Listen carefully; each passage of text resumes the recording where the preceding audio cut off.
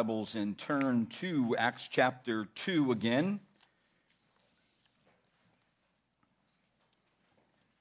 Actually, I'm laying some of the foundation of getting to the fourfold purpose of the church, which I have not done yet, but I'm heading there. Acts chapter 2, and if you notice that I'm just looking at one part of a passage of Scripture today, but I also will be looking in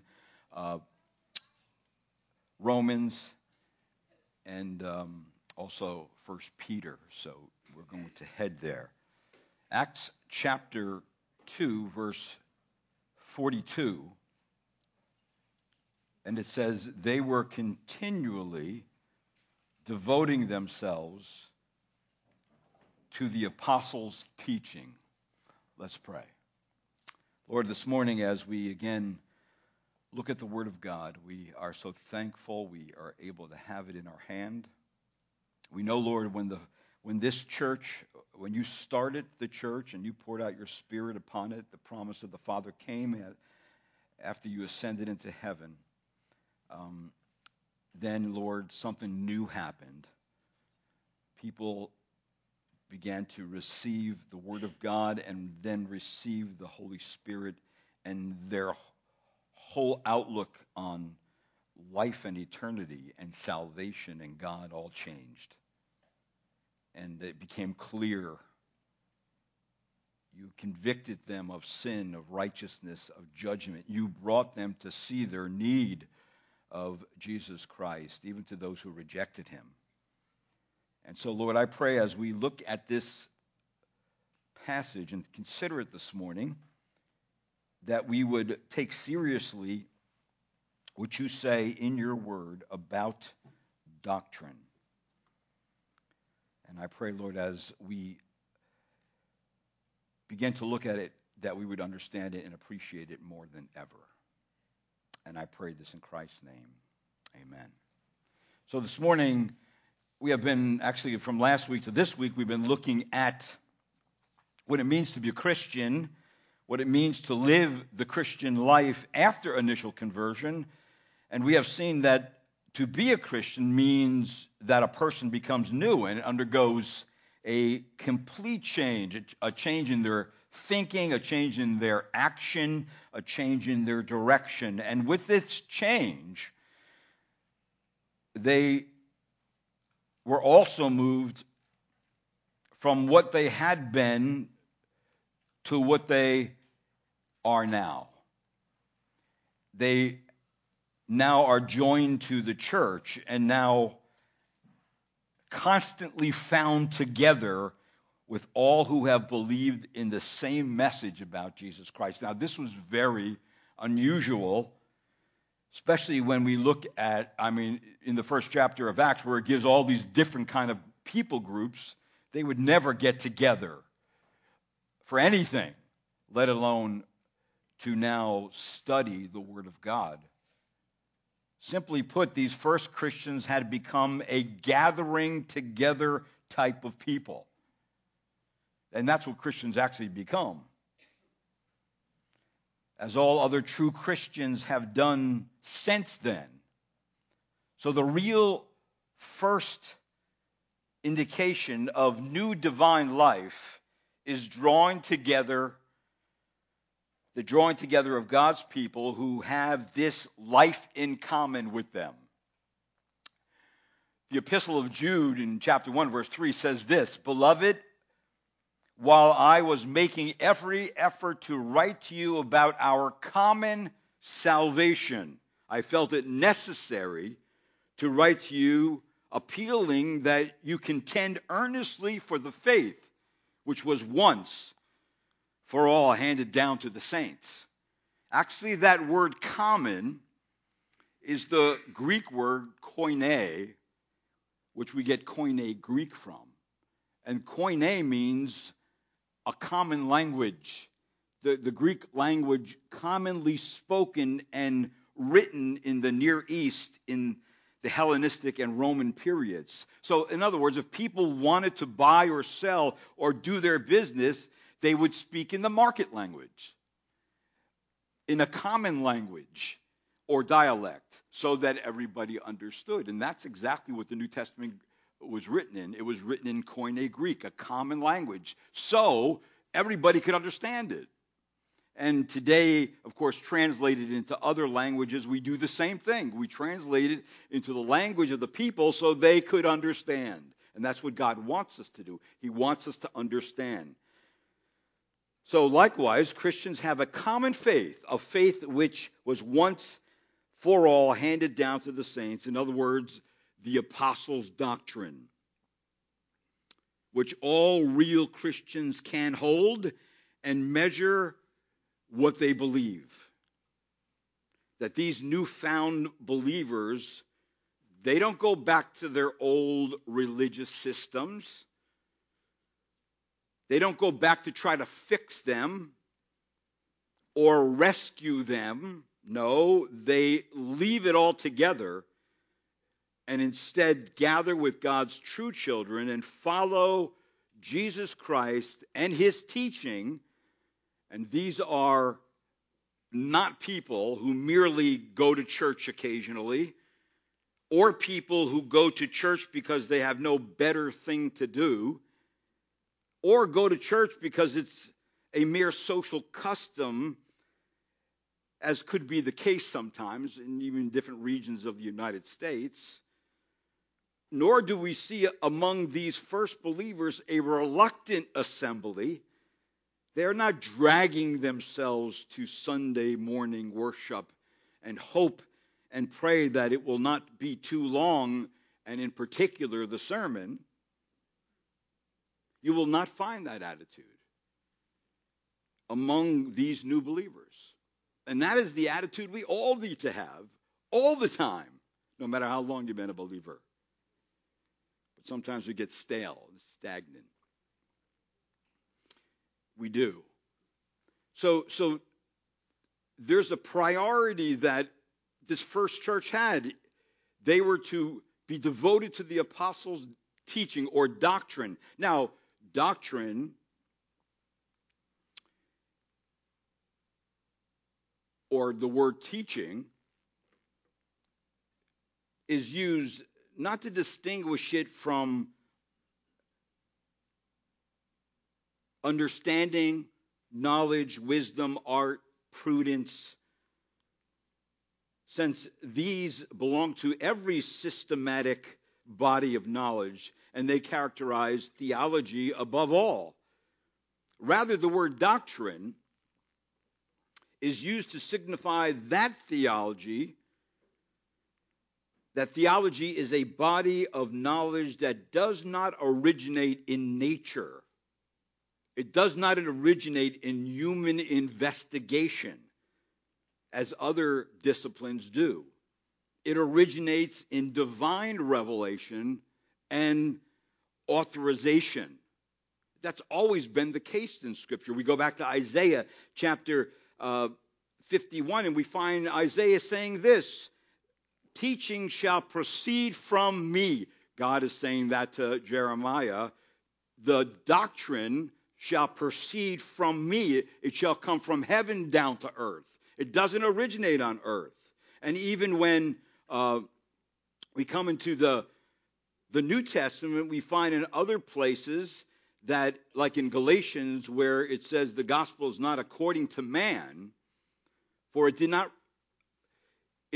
receive it from man, nor was it taught by man, but it came through revelation. It came from heaven to earth.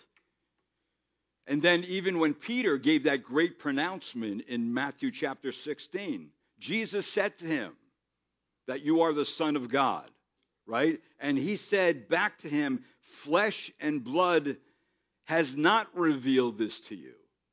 So it didn't come or originate from man. It came from heaven to man and from God. And then Timothy, Paul tells Timothy, the doctrine in 1 Timothy 6:3, the doctrine that accords with godliness. In other words, the teaching that comes from heaven to us, now inscripturated in the Word of God and given to us should lead us not only to salvation in Jesus Christ, but to godliness. And false teachers, their teaching cannot lead to godliness. It cannot lead to holiness. Only God's word could lead there. So, at this particular point,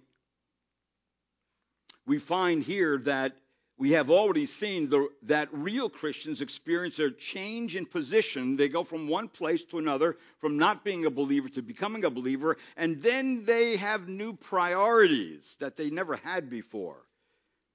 But there's a third thing in verse number 42 that I will stress this morning, and it's that they were continually devoting themselves to the apostles' teaching.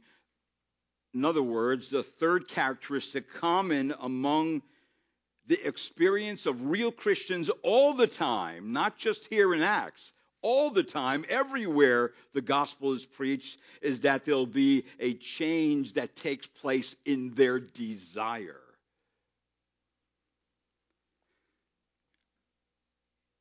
They will be devoting themselves, it says there. Anyone who continually devotes themselves to anything, something, they have to have a desire to do so.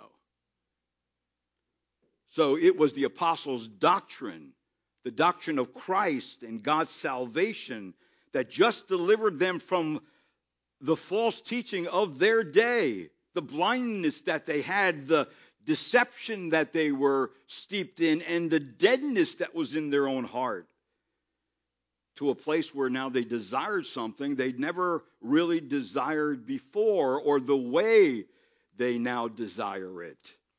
The psalmist grew to love God's word, and it said there he began to desire it. David began to desire it, where David pens, the psalmist pens in Psalm 119, "Oh, how I love your law. Oh, how I love your law." Now, if you just consider that for a moment, that's an exclamation of wonder. And actually, in that passage of Scripture, it's a simple Hebrew verb that means the human love or appetite an individual has for God's law, for revelation that comes from God to man. Of course, that is in the Torah, and the Torah is the divine teaching, or the teaching that is from God, revelation of the will of God for the life of man. That's what the Word of God is. It points to the didactic or the teaching nature of Scripture. God dispenses true doctrine to humanity concerning at least 4 areas of life. What we should believe, what kind of character we should cultivate, how we ought to live, and the direction a believer's life should actually take. Where am I heading? I become a Christian. Where am I going? What am I supposed to be doing? What am I supposed to be thinking? Where's the difference between what I was doing before I became a believer and what I am now doing as a believer? So the real child of God loves the Word of God. They live in it as if he or she could not live without it, and views it as spiritual food and medicine to their soul.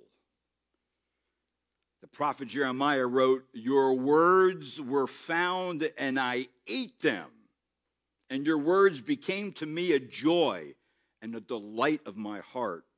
For I have been called by your name, O Lord God of hosts." See, again, you see this delight coming out, this joy coming out, this love for God's revelation coming out of people that have life that's come from God. And really, theology is the doctrine the doctrine of being alive to God. That's what it's all about. I was dead to God before, but now I'm alive to God. And because I'm alive to God, now when God speaks, man, I am listening. I am all ears. I am not distracted. I don't want to be pulled away from that. I want to hear what God says. If there's anything more important to hear is what God says about things, right? Because you know what? God tells the truth. He tells it just the way it is, just like it's supposed to be. And when you hear that truth, truth has a way of ringing in your ears that you cannot argue with. An unreconciled sinner has no love for God's law, for God's word. They do not think of it. And when they are confronted with God's design of the law, the unsaved will hear it only condemns them in their sin and for their sin. But they never stay long enough, unless the God's working on them, to say, wow, this could be the first step that moves me toward the Lord in faith and salvation. Because God tells us about ourselves first, which is not a pretty picture. And when we see that, and we see ourselves just the way we are, then that's when we see our need of God. So if a person truly loves something, they will spend time with it. Is that not true? If you love the Word of God, you will love the whole of the Word of God, and you will hold to its obligations and as well as its privileges. And so the bottom line is, if you love something, then you will commit to it. You will spend time with it. As the scriptures put it right here in Acts chapter 2, verse 42, you will be devoted to it.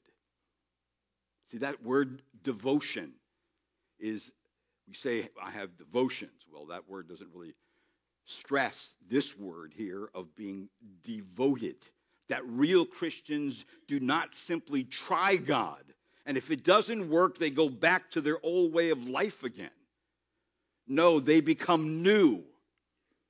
And now that they know their need for God and His Word, just like the fish need water in order to live, and a tree needs soil in order to grow.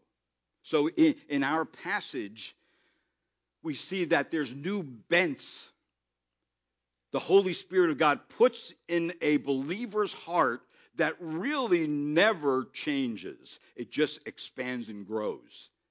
And what's the first one? Well, it says there in verse number 42 that the several things that real Christians have a new bent to continually devote themselves to new daily priorities. It says, for they were continually devoting themselves. In other words, these people continued steadfastly every day. In other words, they were giving priority to something that they never gave priority to before. Associating with other Christians became the center of their lives. The greatest joy for these new believers was to meet together. They had become members of the same family. They were drawn together because of one person, Jesus Christ. Their eyes were open to the truth. Their minds now had a bent toward God's truth and biblical priorities. So when a believer, someone becomes a real believer, their desire changes. They desire to follow Christ. They desire to please Him. They desire to fellowship around Him and with other believers of like faith. They desire to pray to Him. They desire to learn about Him by continually devoting themselves to the community of other believers all around the same thing. They now were joined together after initial conversion became members of the Christian church. Now, why did they assemble to meet? What was the first and primary thing they gathered to do? Well, verse 42, here is very common language. They were continually devoting themselves again to the apostles' teaching. They wanted to learn as much as they could about what the apostles received from God and how it gave light to the Old Testament. Acts 2:41 tells them, so then those who receive the word, they now receive the word in the initial message of salvation, and now they couldn't get enough of the word of God. In other words, they wanted sound doctrine, healthy doctrine. They didn't want another word from a man or some philosopher or from some scribe or from some religious Jewish leader or from some prophet who was claiming to hear from God, and it was just nothing but hocus pocus. They wanted, and they got a taste of revelation that came from heaven, and when you get a taste of that, you want more. And you cannot go back. There's nothing to go back to once you get a hold of it. See, sound doctrine, that's what they wanted. The apostles' teaching, that is what all real and true Christians want. The church is supposed to exist, to be the place where you receive divine truth, where people can grow through the unfolding or exposition of God's word. That's why we meet together. That's the main purpose. This is the priority. We can never let this one thing go by the wayside, to the left or to the right. It always must be central. And that's very basic to our Christian life. But you know what? We constantly need to be reminded about it. Because you go places and you find out it's not about the Word of God. It's not about doctrine. Doctrine's almost a dirty word today. It is about all kinds of other good things. But it's not about God's priority that we need the most. Because if we're going to grow, we have to grow by the Word of God. You cannot grow by anything else. There's no other way to grow. Now, a second thing to observe in verse 42 is that real Christians had a bent for a continual need for more of the apostles' teaching. Here is a very important fact that genuine conversion manifests itself in a person by newfound desires for a knowledge of the truth. One simply cannot be a Christian and have no desire for a knowledge of this truth. It is impossible. Martin Lloyd-Jones said that. I want to read that again. One simply cannot be a Christian and have no desire for a knowledge of this truth. It is impossible. In other words, if you do not desire the Word of God, you are not a Christian.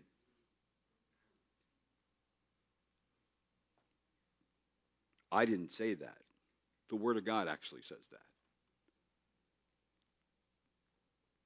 Now, why do Christians want this doctrine? Well, because the life of God is in their soul. And the Spirit of God indwells them. They have now a new appetite for spiritual things. One thing in particular. What does the Bible say? That's what they want. A new appetite for spiritual growth and nourishment.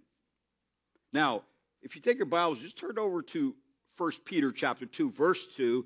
I was looking at this passage when I was preaching through that, but so some of you should remember what the Apostle Peter instructed us concerning a believer's new connection with the Word of God. It says in 1 Peter chapter 2, verse 2, like newborn babes, long for the pure milk of the word, so that by it you may grow in respect to salvation. You may grow in respect to salvation. So here is given the most instinctive characteristic about a newborn baby. Well, any newborn baby. What does a newborn baby want? They want milk. They don't understand why they want milk. They are born alive with this strong, strong desire for their mother's milk. If a baby doesn't have this desire, well, then we start asking what's wrong. The baby will not grow and stay alive if they don't have milk. It's exactly the same with real Christians. Because of their new life in Christ, they long for, it says in 1 Peter 2:2, they long for and must listen to and drink in the pure milk of the word.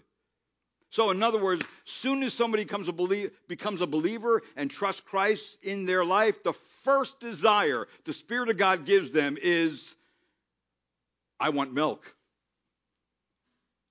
I want milk. And what do they mean? I want the milk of the apostles' teaching, of the Word of God. I want it.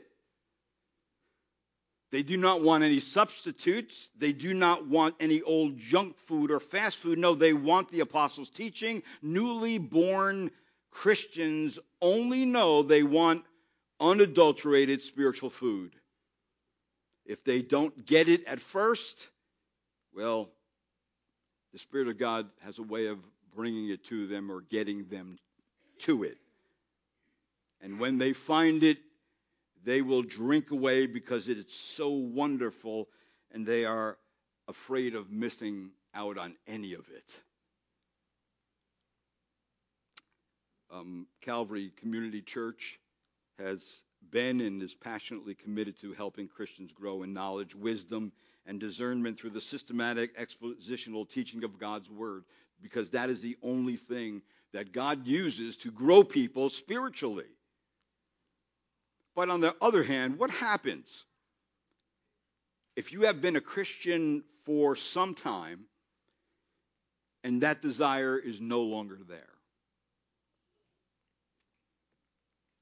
Thank the Lord, the Word of God also addresses that issue.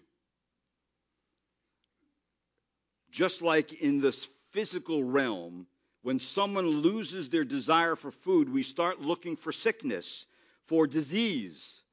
We look for the root of what is causing the loss of desire for life-sustaining food. In a similar vein, in the spiritual realm, when one loses their desire for drinking down the Word of God, for desiring spiritual food, we should start looking for some spiritual sickness, for some sin, and wrestle down the root of what is causing the loss of desire for life-sustaining spiritual food, only found in the Word of God. If anyone is in this condition today, or if you find yourself in this condition sometime in the future, then there are at least 5 things to look for.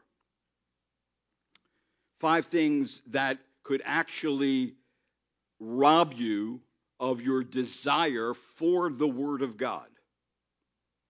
The first thing is found right in 1 Peter. In chapter 1, verse 23, it says, you have been born again, not of seed which is perishable, but imperishable, that is, through the living and enduring Word of God. Now, the first reason would be that you lay aside your Bible and you stop going back to the source of your new life. Because the source of my conversion was the Scripture. The source of my growth is the Scripture. In any place, I can neglect God's Word. I can get busy in my life, and you can too. And all of a sudden, I have good intentions, but I have not really been spending time in the Word of God, thinking about it, meditating upon it, listening to it. I have been doing other things that are important in my life and I think considered good, but what happened along the way is that it moved you aside from your Bible and from the very source of life God's given us to sustain growth. A second thing found in 1 Peter 2:1, you stop taking sin seriously, so you become careless in putting off sin. Verse number 1, therefore put aside all malice and all deceit and hypocrisy and envy and all slander. In other words, what's going to rob you of your desire? Sin. Here, malice could also be that evil or wickedness.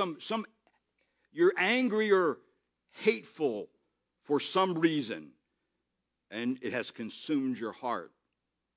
And then these are not all the sins, but these are sins that really include many other kinds of sins. All deception, that could be just simply a double-mindedness. James says if you're double-minded, you're unstable in all your ways. Or the next one, hypocrisy. Hypocrisy simply, hypocrisy, you know what happens in hypocrisy? Your heart grows cold to God. And you begin to question God. Lord, why this in my life? And why that in my life? And you go on in this long avenue or street of questioning God about everything. Like somehow God gave you the short end of the stick. And you end up being hypocritical, just going through the motions with no passion and desire to live for the Lord. And then envy. You want what others have. That means you maybe greed has come into your heart and you have departed from your desire for the word and now your desire for wealth and things and money and whatever money and that wealth and those kind of things can do for you. So you stop taking sin seriously. There's no desire for the word when you sin, especially when it's not dealt with. So you got to keep getting that out of your life. Got to take off sin, put sin to death, and then put on righteousness. Put on the opposite of what that sin that you were committing. So if you don't put off your sin, that means you love your sin, at least for the meantime, more than you love God and his word. And then, number 3, you stop admitting you still need the word of God. It says, like newborn babes, long for the pure milk of the word. This verse is not just for, hey, I just became a believer and I want milk. No, this is a desire that believers should have all the time throughout their whole Christian life. A desire just like a baby for the milk of the word of God, that desire never goes away. And then a fourth thing is that you just stop pursuing spiritual growth. It says in verse number 2 of 1 Peter 2, like newborn babes long for the pure milk of the world, so that the result, by it you may grow in respect to salvation. See, what happens is that when you get caught into any of these, you just drift away. There's a lack of nourishment that leads to poor spiritual health. So growing in spiritual maturity means you're practicing, you're disciplining yourself in holiness and godliness. You're learning to live as a soldier in the midst of battle. And one thing a soldier does, especially when he's ready for battle, is he's always ready. He doesn't have the privilege to take off his armor, to lay down his weapon. And that's where God grows believers, to realize we will always be in a spiritual battle while we're on this earth. But that's where it makes us strong. The battle makes us strong. And the battle drives us to yearn more for the Word of God. Because we realize in life and in battle, we need God's wisdom. And then also in 1 Peter 2, verse 3 and 5, we stop remembering how good God is and whose family we represent. It says in verse 3, if you have tasted the kindness of the Lord, the end of verse 3, and coming to him as a living stone which has been rejected by men, but is choice and precious in the sight of God, you also, as living stones, are being built up as a spiritual house for a holy priesthood to offer up spiritual sacrifices acceptable to God through Jesus Christ. So sometimes a true believer will fail. Have I had times of coldness, times of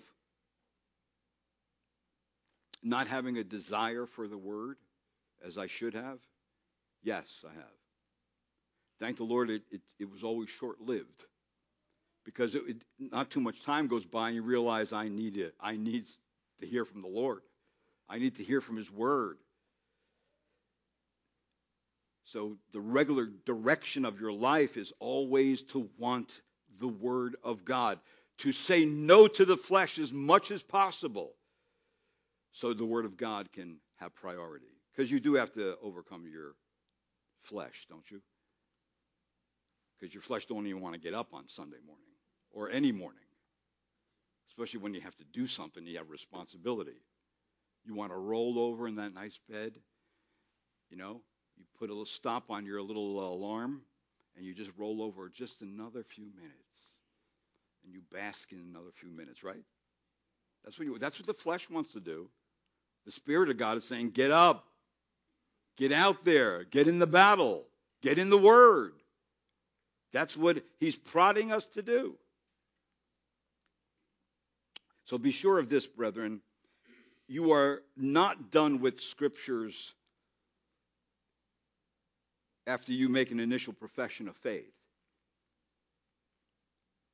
You must receive confirmation of your profession of faith as to its genuineness. I can't give you assurance of salvation. The Word of God can, because the Word of God is the Spirit of God is using the Word of God to bring you to a place to give you assurance of your salvation. Just like it says in Romans chapter 8, verse 16, it says, the Spirit himself testifies with our spirit that we are children of God. And do we need to know that? Yes, we need to know that every day, that we're children of God. And therefore, because we are children of God, then we ought to live as children of God. So once you are confident that you are a Christian and that you see some spiritual fruit, you're not done with Scriptures at that point. The Spirit of God also has to begin to transform your mind. The Spirit of God's tool for transformation is the very Word of God, that he must correct how wrong you and I have been about most things and all things spiritual. He must, through his word, teach you how to worship. And that's the first purpose of the church that I'm heading to worship God. Didn't know how to worship God before I became a Christian. Why? Because I didn't know who God was. You can't worship something you don't know. And then I find out who God is and what he's done and how he demonstrates his love toward us and how kind and compassionate he is, but also a God of justice, that he does not going to let things slide. I began to now know who God is, and then as I know who God is, I begin to learn how to worship him and really thank him and really know that anything you and I have, it's because of God. It's because of the Lord giving you that as a gift. And he doesn't give the same gifts and talents to all people alike. All different varied colored gifts and talents that he gives to different people for his own sake and his own glory. He has to teach us how to pray, how to witness, how to love God and people, how to put off sin and put on righteousness, how to live righteously in this world while we're here, so that we will learn how to be faithful servants of our Lord Jesus Christ. So we will do what God wants us to do while we're here. So see, you're never done with the Holy Writings.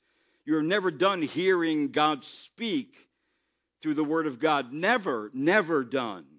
That is why this passage of Scripture is so important to you and I, because we must continually give ourselves over to its reading, to its study, to its hearing, to its meditation, that the Scriptures will build you and I up and make us stable and strong. That's what Dr. Luke in the book of Acts wrote to us in Acts 20:32, where it says, "And now I commend you to God and to the word of his grace, which is able to build you up and to give you the inheritance among all those who are sanctified," all those who have been set aside to God in his kingdom and brought from a kingdom of darkness into the kingdom of light, which now we occupy, the church of Jesus Christ. So a citation from Christian Johnson's book, Men of Integrity, said a Bible that's falling apart probably belongs to someone who isn't. Now let me ask you, since you made a profession of faith in the Lord Jesus Christ, has your Bible become your close companion? Is your Bible well worn because of constant use? Because every time the preacher says, turn this to this passage, you're turning. Even if you know that passage. Even if you memorize that passage, you're turning there because you want to follow the flow of things. You want to, because really listening to preaching that is verse by verse or expository, book by book, you have to get into the movement of things. You can't sit there like a bump on a log. You got to start thinking. You start wiping the sleep from your eyes and start listening and thinking and engaging your mind through moving through the Scriptures. See, are you picking it up every day and reading it? It should be the goal of every Christian to wear out their Bibles. Your Bible should not rot out. It should wear out. Things that wear out because of use. Things that rot is because of lack of use.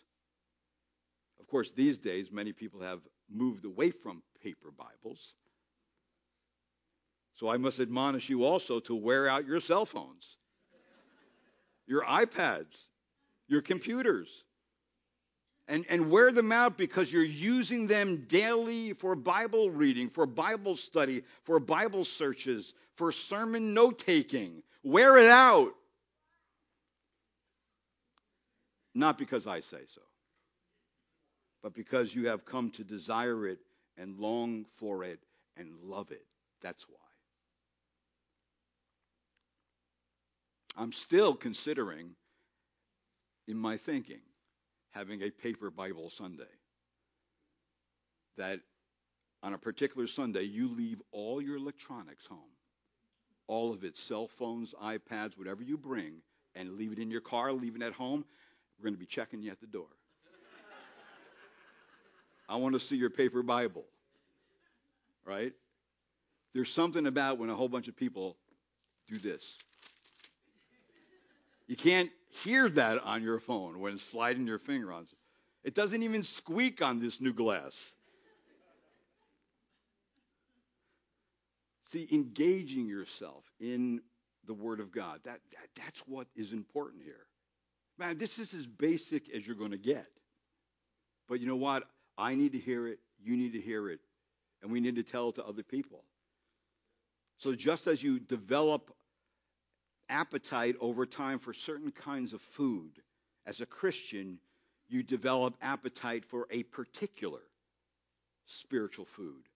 And it's only found in the Word of God. It's only found in the Word of God.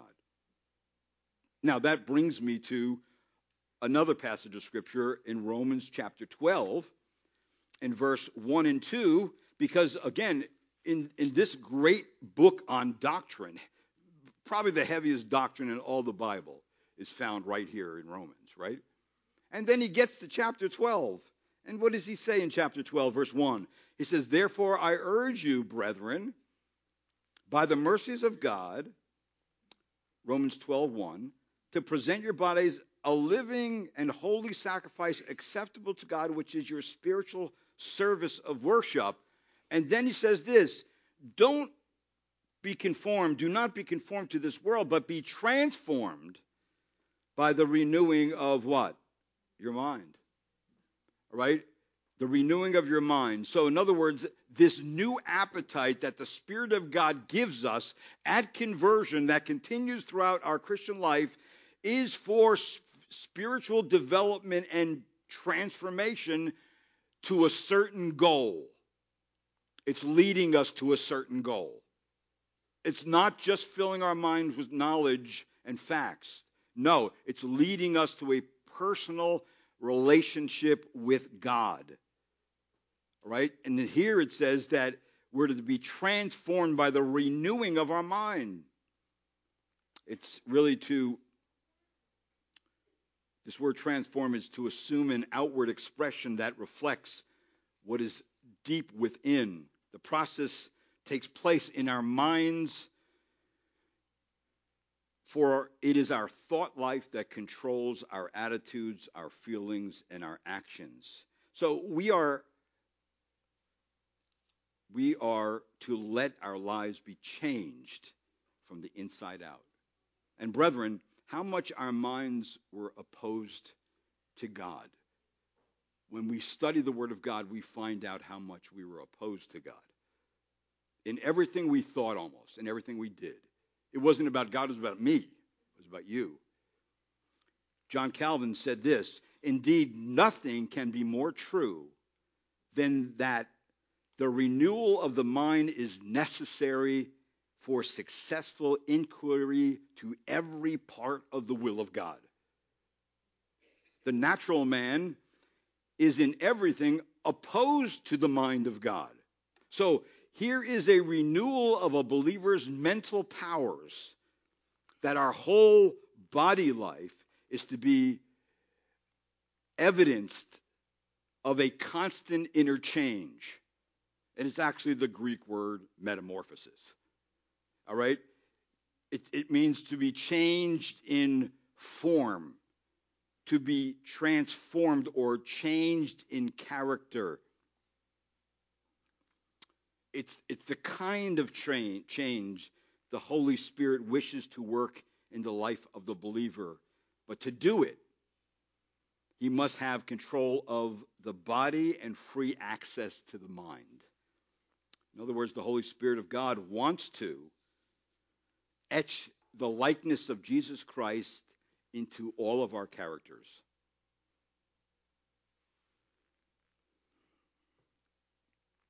We live in a modern day, there's a lot of modern day medical marvels that we see right before our eyes. And one such marvel to me was the hip replacement surgery, or the knee replacement surgery, or the whatever shoulder replacement surgery. It's amazing that doctors can actually go in there and do those kind of things. Usually surgery is needed, especially in a hip replacement, because a person's joint has worn to the point where there is no more cartilage. So it's bone on bone, and it becomes very painful, and the person starts to walk with a limp and then finally has to use crutches. And if they don't do something about it, it almost debilitates their whole life. They become crippled. But thanks to modern day surgery, a person can have a hip replacement and quickly recover and move around again. Sometimes better than before, or better than many years before that. However, some people, months after surgery, are still limping along. The phenomena usually has nothing to do with the failure of the surgery. It has to do with the failure of the mind. In other words, the mind has to be trained. The mind has been trained to expect pain. For a long time, it was expecting pain. So the person limps in anticipation even when there's no pain. So usually somebody goes back to the doctor and says, Doc, I had this operation and I'm still limping. He does the examination, takes the x-rays. He says, there's nothing wrong with your hip. It's all in your head. And so what happens is that the brain needs to be retrained to line up with the new normal. And the new normal is no pain. And usually once a person gets it, they get up, they start walking, they have no problem. So when God has given you and I new life, the old one's gone, along with all the sinful things you've done, thought, or said. You have been forgiven. You're a brand new creation, the Bible says, but you limp around for a while until you have a change in thinking. You limp around in your old sin. And then you come to Romans chapter 6, and the Bible says, consider yourselves dead to sin and alive to righteousness. Oh, I get it. The Spirit of God is doing this in my life. He wants me to think and consider every day that sin has no more authority over me. Temptation, I can be tempted day and night. But when it comes down to that worm on the hook, dangling that sin on the hook, dangling before your eyes, I can actually say, no, I don't want it. Because it doesn't please my Lord. And it doesn't lead me to the place where I'm going to grow spiritually and become strong as a believer. So I don't want it anymore. And then all of a sudden you realize that God's given me the authority to say no to sin. And then you don't stop limping anymore. You don't stop doubting anymore. You actually gain confidence to live boldly your Christian life and to get up on your own 2 feet and live with gusto for Christ. You become someone who is living it and speaking it. So you stop limping around. Why? Because you have a change in thinking. That's what Romans is telling us here. It's accomplished by the renewing of one's mind. That's what it says in Romans 12:2. And do not be conformed to the world, but be transformed by the renewing of your mind. So the mind is the organ of moral thinking and knowing, and when it is renewed, it no longer thinks or understands or judges as it once did. Old things pass away, and behold, all things become new. We will no longer fit in to the mold of this world and its ways and its thinking.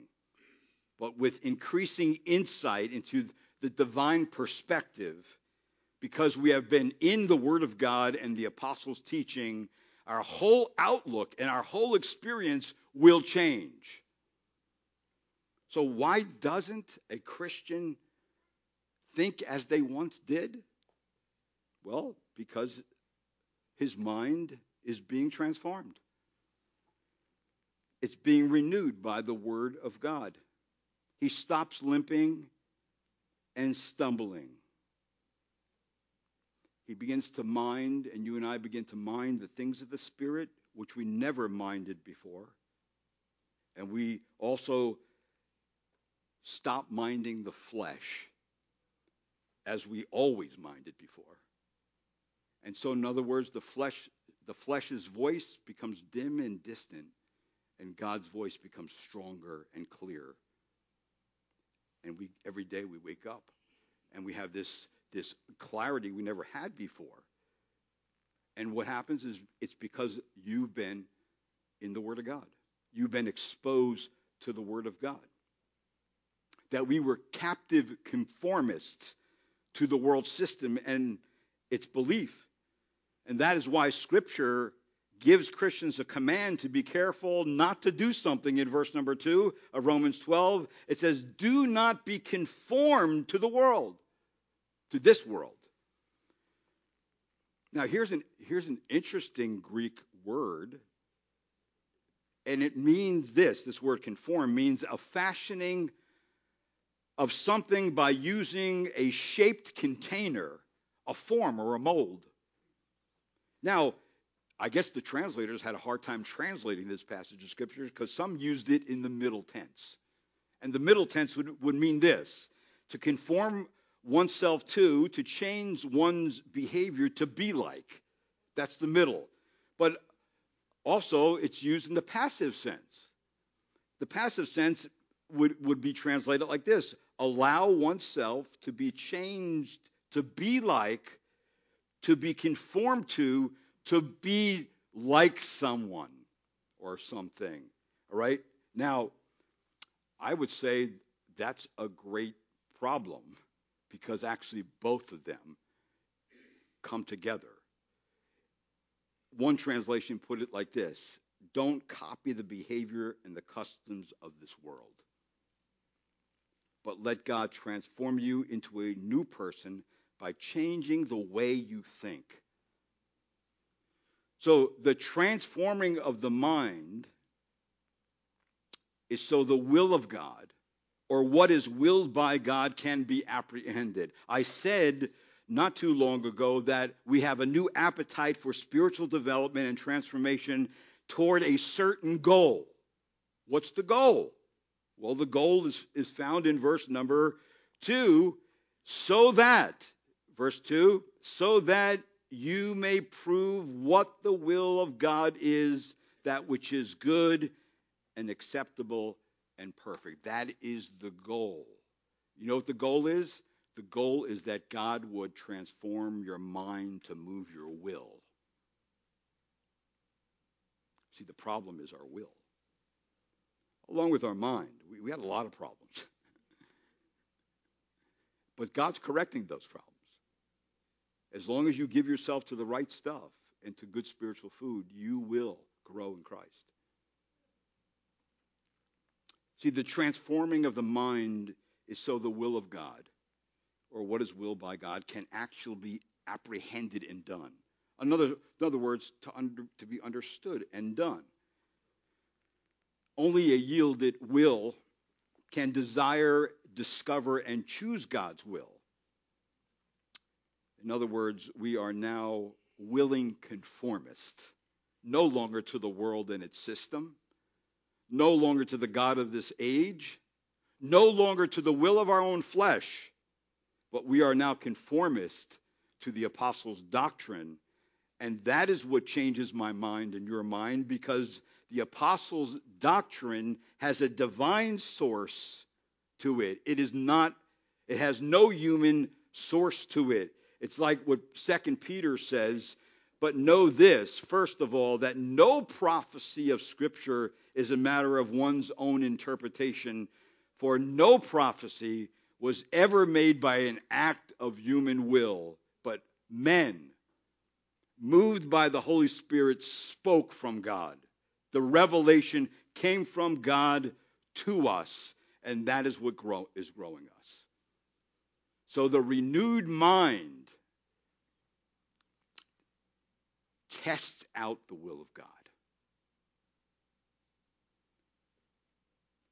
that I may prove what the will of God is. It's saying there in Scripture, you can know God's will. That's the question all the time. What's God's will? You can know God's will. Now, I do want to clarify that, because it's the revealed will of God you can know. The prescriptive will of God you can know. You cannot know the secret will. I don't know what's going to happen tomorrow. I don't know how long I'm going to live or you're going to live. That's God's secret will. He's in charge of all those things. It says in Deuteronomy 29:29, the secret things belong to the Lord our God, but the things revealed belong to us and to our sons forever, that we may observe all the words of this law. So, in other words, The Bible is prescriptive. It's like you go to the doctors and the doctor says, okay, you have this wrong with it. Here's a prescription, right? And you go take the prescription. Well, here's the prescription. The Word of God is something we can understand. And the more you're in it, the more you understand it. And the more you're in it and understand it, the more you obey it. Maybe the dilemma of most Christians today is that they're so worried about the future and about the secret things of God, like who and what and where and when. I don't know those things. You don't either. Don't worry about those things. You get yourself in the Word of God. Let the Word of God transform your mind, and you will find out more about yourself. You'll find out more about who God is and what He desires for His children. And then, of course, the goal is also for service, for you to now serve in the body that's meeting together to hear the apostles' doctrine and fellowship with one another and do what God wants you to do with your spiritual gift, your divine, miraculous spiritual gift He has given you. Use it in the body. That's what He wants. That's where it's all heading.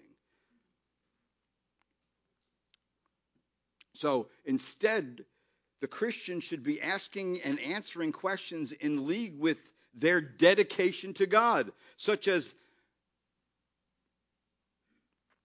how to test the will of God. The good question to find out what is revealed in God's Word. We can ask things like, is the thing really good for us and glorifying to my Lord?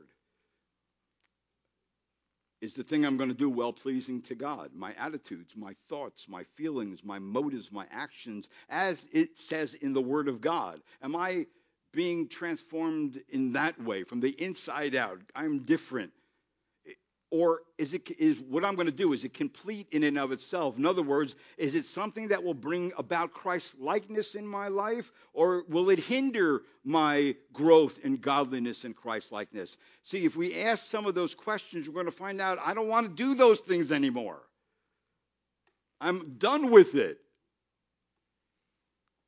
The Word is the criterion and measuring stick for knowing what is good, well-pleasing, and advances maturity. It was C.H. Lenski in his commentary.